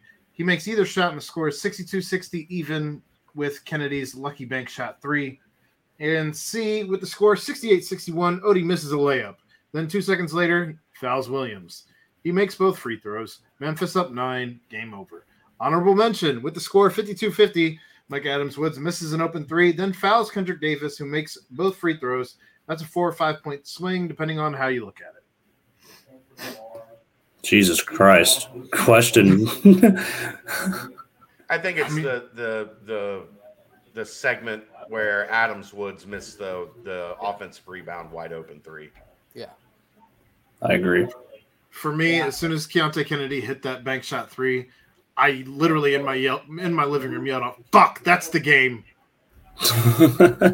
Yeah. It just seems like when that shit happens, it always it's not going your way. No, that's the luck that they did not have. UConn used to do that every single game that Cincinnati played them. Just some random end of the shot clock, Shabazz Napier, 40-footer, goes in. And Boat right, 40-footer, Kemba, 40-footer. It's just, I don't know. But, yeah, that was frustrating, but it was definitely Micah. The Odie miss was big, man. That was really big. Another situation where they could have cut the lead again. How did you even write this question, Killer V? Like, it would have destroyed me to even type these 3 segments out. The fourth one even still is a kick in the dick. I thought about them 2 hours on my drive home. That's all I thought about was those plays. I thought about how much we got excited after JD hit that second 3 to tie it at 50-all. And in my mind, I was like, we're celebrating too much, guys. There's 10 minutes left in this game. Come on. Let's hone in. The hundreds of people in attendance were celebrating too much. It was interesting. But All right, that's the end of the basketball portion of the mailbag. Moving on to the Banks portion of the mailbag. I'm gonna let this one. I'm gonna give this one a little bit of a pass. Z-Fly and I went to high school together, but he asks, "Are Aaron's headbands part of some midlife crisis?" I've been rocking some headbands. I've got about 7 of them now, 8 of them, however many I've accrued. I did not wear one tonight. They came in. I had the new stripes one on yesterday during the Bengals game. So you'll see some more. I'm growing my hair out, so I'm just trying to do some different stuff with it. And with a baby, trying to get that morning shower in before Rachel leaves for work or before her nap and all of that. You're just dirty. You're just dirty. For sure, for 1,000%. There is no doubt about that. If I have breakfast, that's a lucky day. If I have breakfast, so I mean, we're just messing around with some different things. There will always be some type of headgear on in this space, though, for pretty much 98% of the time. You know what? It was a staple of Chad during stay-at-home dad life. The cream cheese bagel. Oh yeah. You can toast a bagel in 60 seconds, slap a dollop of cream cheese on it, and you got breakfast. See, but I like to use bagels for. I use everything bagels for my deli meat sandwich with some melted cheese on it. That's great. But you also, if you want breakfast, not doubling up on bagels in a day. That's so much bread. That's what it's all about these days, baby. That bread. It's all about that bread. But no, hey, everything baked with a little butter on there. Just it's fine. Everything. Cream cheese goes on bagels, not butter. Butter goes on toast.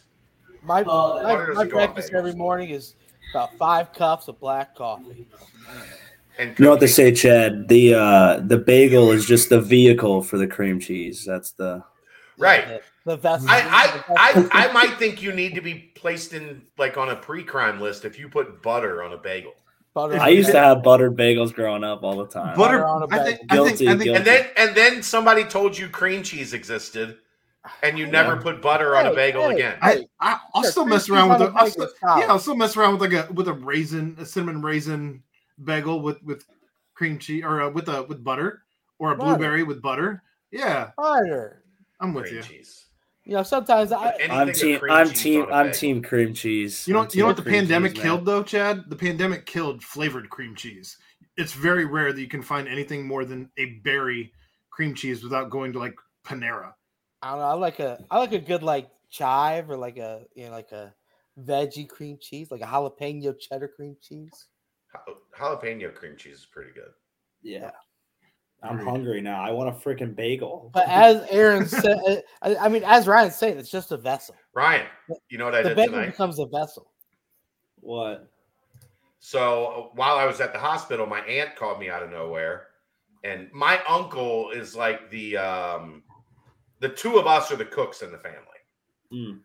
So she said yesterday, my uncle went to Kroger. And they had pork shoulders on sale for 99 cents a pound. So he got a 8-9 pound pork shoulder and cooked it and did some pulled pork. So she dropped off 2 containers of pulled pork at the house. I love butter. I just don't like butter on bagels. I want cream cheese on a bagel if I'm doing a bagel. So I did pulled pork nachos. Oh man! With the what all did you put in it? Just so you get a sheet pan. I do a lot of it. A lot of times I'll do it on a pizza, like a large pizza. Lamb Big and Brian Johnson. Yeah. On a Bagel Street Deli is. That's good shit. I remember that from my time in Bagel Street. Yeah. Amazing. Love it. So you put 1 layer of the round tortilla chips. Has to be the round because they fit better in a single layer. And then you put the pork down. Sense. And then you put the cheese. I usually go with some queso, some white queso, and then barbecue sauce, and then some shredded, we usually have the Mexican 4 cheese. Yeah. And then you just put it in the oven enough for the tortilla chips and the barbecue sauce and the pork to heat up, and you just have a mound of barbecue nachos, and then I always have the pickled jalapeno slices. Yeah, that I put. I don't like the jalapeno slices in the oven. I like to put those on after it comes out of the oven because it gives you a little temperature contrast. Yeah. So I ate an entire tray of. You ate a whole tray. My dad had a little bit. Are you talking like the big aluminum foil tray? Oh my god! How did you eat all that? I have no clue how we ended up here from my headbands, but I think that's hilarious. Well, you only do one layer. Like you don't pile it. Oh yeah. The key is getting pork and barbecue sauce and everything on every chip. When you pile it, you got those chips in the middle that that's true. I thought it don't have any full ass pan. Yeah, you're right. No. Like a one sheet of chips. You probably have like 20 chips. Maybe a little more, but in that general vicinity. Yeah. Over under 27 and a half chips. It's like if you go to damn it, what's Chili's. Yeah. And you order nachos from Chili's, it's not a plate of nachos. It's like 20 individual chips with meat and cheese and whatever you like. Each chip is its own individual vehicle. I aim for that as opposed to a pile of nachos where you get 8 nachos that have a bunch of shit on it and then 36 nachos that are just a nacho that didn't get anything on it. Nacho purgatory. Right. Yeah. All right. I didn't realize bagels were going to cause such a thing. The only comments we've had in the entire show have been about the bagels segment. Cream cheese. All right. Cream cheese. Butter goes on toast. Cream cheese goes on bagels. General rule. Set the record straight. Headband bagels. Makes sense.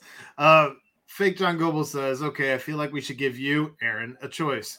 Would you rather be buried under my pool during construction or cover the AAC for the next decade, including road trips to Temple, ECU, and Tulsa for full reports? It's about to be worse than just Temple, ECU, That's the and problem Tulsa. with this whole AAC idea that we've been joking around with forever. If it was just the remaining AAC schools, I think it would be funny. But it's not. But Rice? North Texas. What are we doing here? Rice. I like rice. Me too. I had some rice for dinner.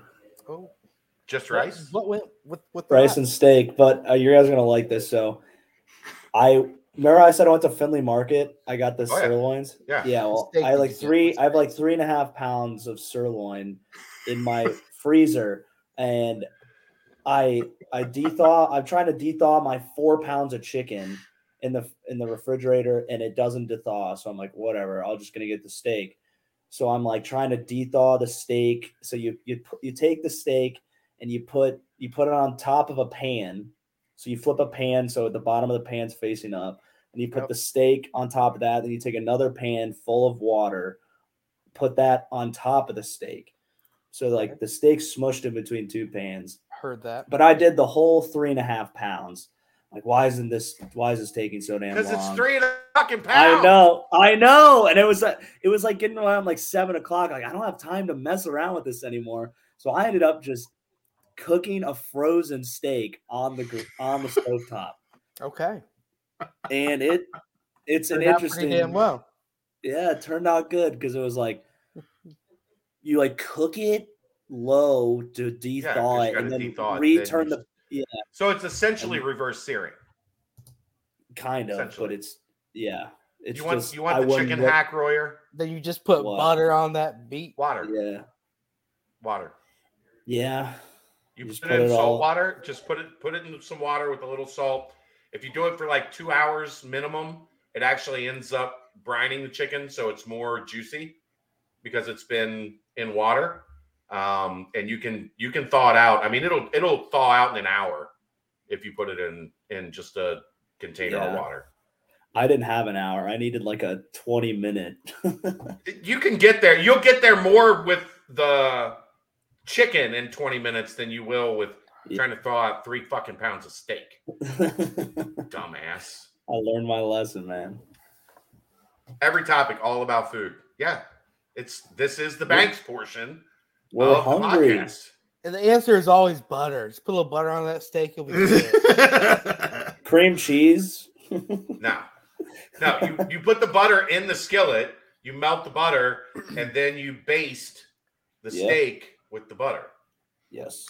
So to answer this question, though, bury me under your pool. Fuck the AAC. Because then you can come out and swim. You'll be good. No, I'm buried under their pool. Like, oh no, fake John Goble is getting a pool, and they want to, while the pool is dug out, kill Aaron and bury him underneath. Oh man. Oh, Aaron. So Skin says, I want to piggyback off Fake John Goble's question. Aaron, would you rather be stuck on a flight to Australia? Spoiler alert, it's the flight from the TV show Lost with a bunch of colicky kids, or the beat reporter for ECU basketball? What a hellscape job that is, beat reporter for ECU basketball. And either way, you're landing on an island. Right? Are you landing with the Lord of the Flies group? Or are you landing with the ECU basketball beat writer? We'll talk for longer than Holt Naylor's career on that island. so we'll be there for the better part of a decade and a half. Chad, we need your help. I'm running out of ways to torture Aaron. Ryan, look, Skins. Fucking kill him or don't. Shit or get off the pot. Like, we've been doing this.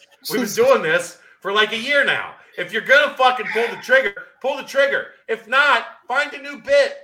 Like this bit, we're at the point with this bit that if you don't bury him under John Goble's pool, you're not fake John Goble's pool. You're not allowed to talk about killing Aaron anymore.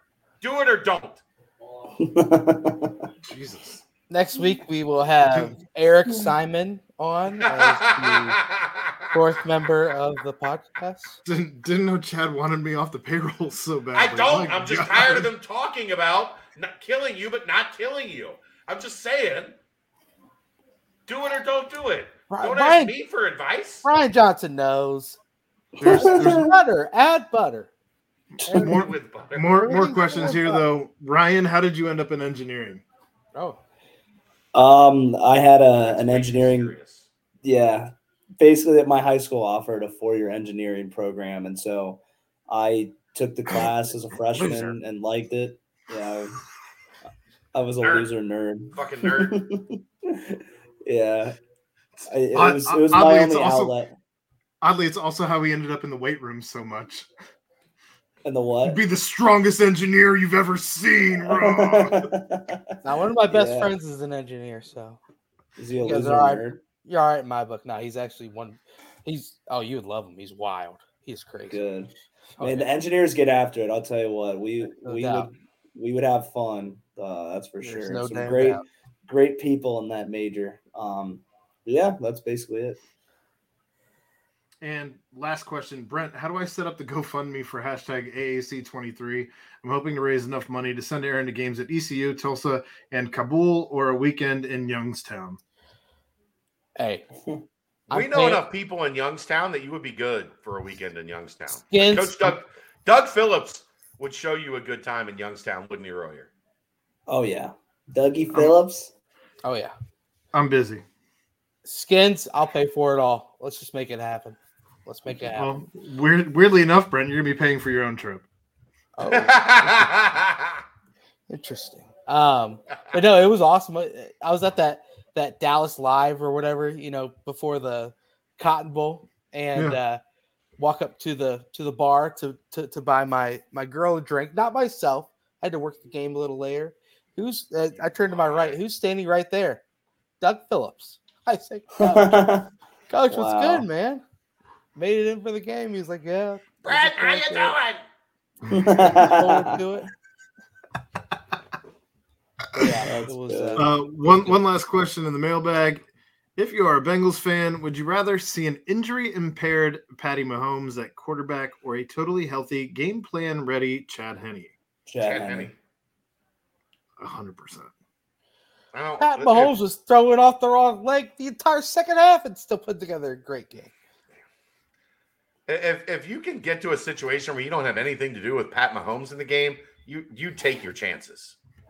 Because see that sidearm throw, disgusting. I normally hate Patrick Mahomes. He just irks me the wrong way. I shouldn't say I hate him. I'm just like, I get it. He's just got that. He's just that face, the wife, the brother. Yeah, It's like the whole like God, and he was just like the Steph Curry treatment. I'm sorry, just like the industry plan. His brother got the Seth Curry treatment. Yeah. And I even had to drop a like on the post on Instagram. I saw I had to give him some love on that pass. That was disgusting. Oh my God. Ryan, I have a question for you in the mailbag. I had a theory on PTP last week, and I'll ask an actual football player.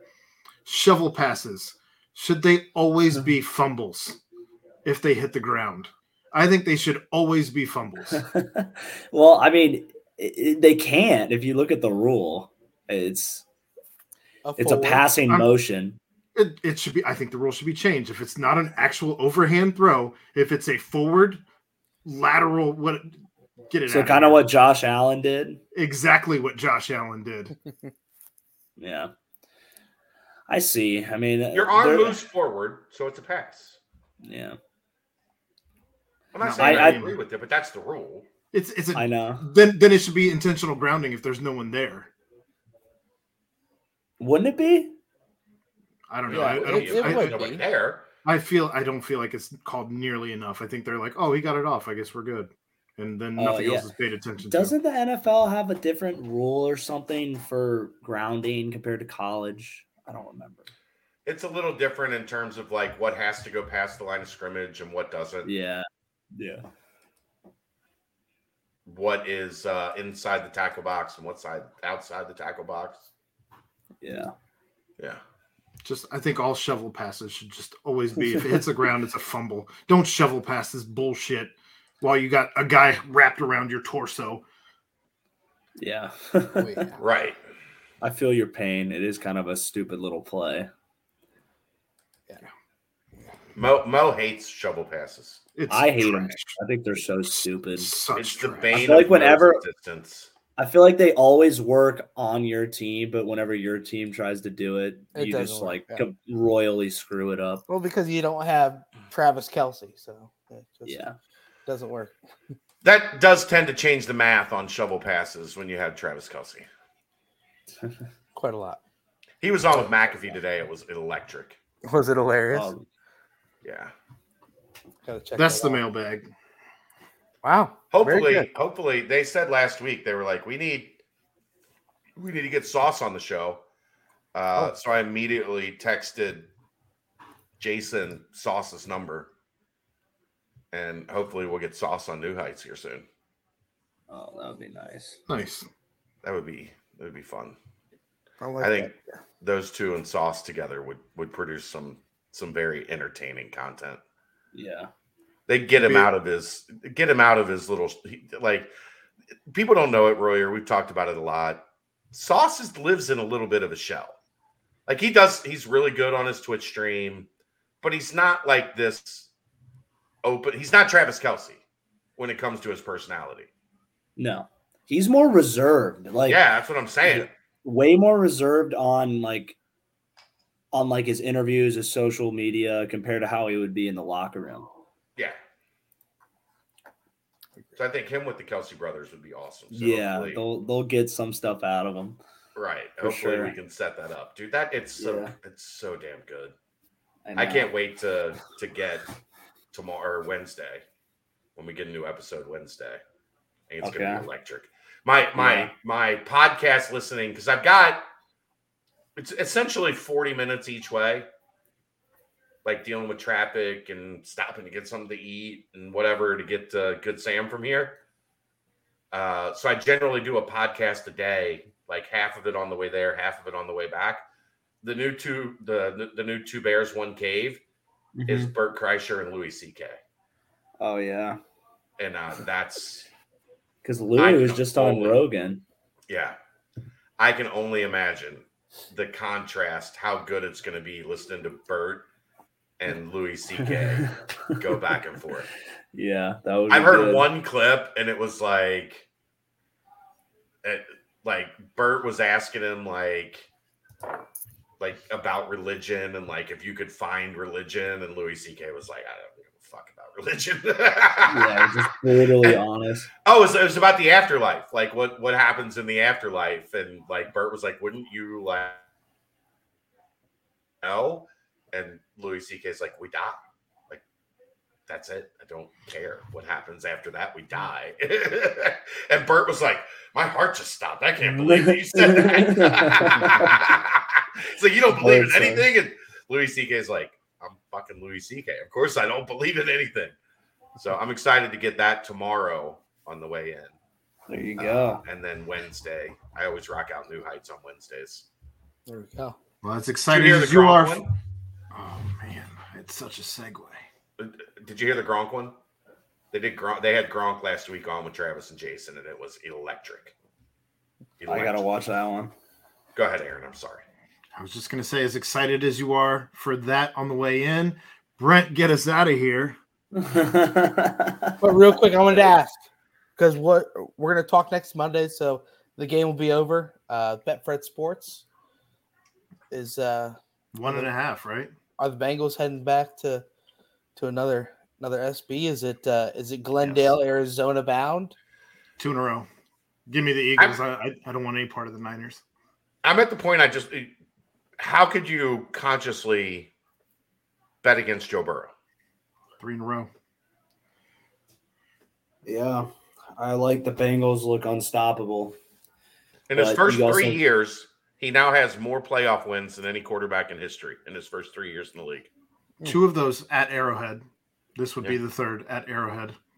I'm talking playoff victories. I'm talking about one playoff. Yeah. I'm talking about victories against the Chiefs. Yeah. And his first season, we all know what happened. So that is one whale of an accomplishment. I don't know how. Like, I'm shocked. It's pretty much a pick'em, right? That's what I saw. Yeah. When it opened as a pick'em. Also, Jonah and Kappa are trending up. The line was the best it's been all year. Yeah, against Buffalo. Yeah, Buffalo doesn't have that good of a line though. But I do think that there's some. I think the Chiefs really hate the Bengals now, and I think there's going to be a little bit revenge factor now. But I thought that was going to be the case in the regular season game, Royer. It should have been. I know. That's what I'm just thinking that KC's hungry. They got bounced last year by him at home. High ankle sprain. You're playing on a high ankle sprain in 22-degree weather that feels like it's -2. I know. Bengals got every shot to go do it again. I think they will. And you know what the Bengals have as well? They've got that chip about how they were left out of the whole entire, 3-team. They don't have a player. The PFWA came out with their all-pro teams. Yeah. And again, the Bengals have not a single player. Not one. That's all they need. Even in the all AFC, not a single player. They do have the best quarterback in the NFL. So, whew. Remember when we argued about top 5 last season? Whew. You go back to the AFC Championship game, and you make Josh Allen look like a little bitch in the process. Shit changes. Wow. But hey, guys, I'm not betting against Joe. Maybe they lose, but I'm not betting against Joe. Not betting against Joe. But before you don't bet against Joe, you got a big game next Saturday. That's right. The Bearcats basketball team back in action at Houston on CBS. 2:15, I think, is the tip time on that. Thanks to CBS to give a little leeway for any hangover. 15 minutes is important. Any hangover from that team from Norwood who's on before. So, what do you think the spread's going to be, Brent? 15.5, probably. I'm not even joking. 15 and a half. You taking the Bearcats under? Ken Palm's got him 16 right now. So Ken Palm's got it at 16. Yeah, sitting there at The last three have all been 13. Final score. Bearcats have lost by 13 at Houston, in the conference tournament, and at Cincinnati, right? 73-57 final. Yep, that is right, Chad. 13, every single one of them. If Finney's back, does that change things? Maybe gives you somebody to put on Sasser a little bit. Yeah. If you might still have to ease him in, though. Yeah, but I mean, if you can put him in for a segment at a time and get him back out, maybe just changes something. I don't know. It'd be the same way they used C.J. Anthony on Sunday. For 14 seconds. 14 seconds. But anyway, yet again, another thank you, as always, to Danco Transmission Auto Care. Thank you to Quick Paper Supply. But as always, for my guys, my pals, that's right, Aaron Smith, Chad Brendel, Ryan Royer. I am Brent Young yet again. This was another fantastic BBP presented by BearcatJournal.com. See ya!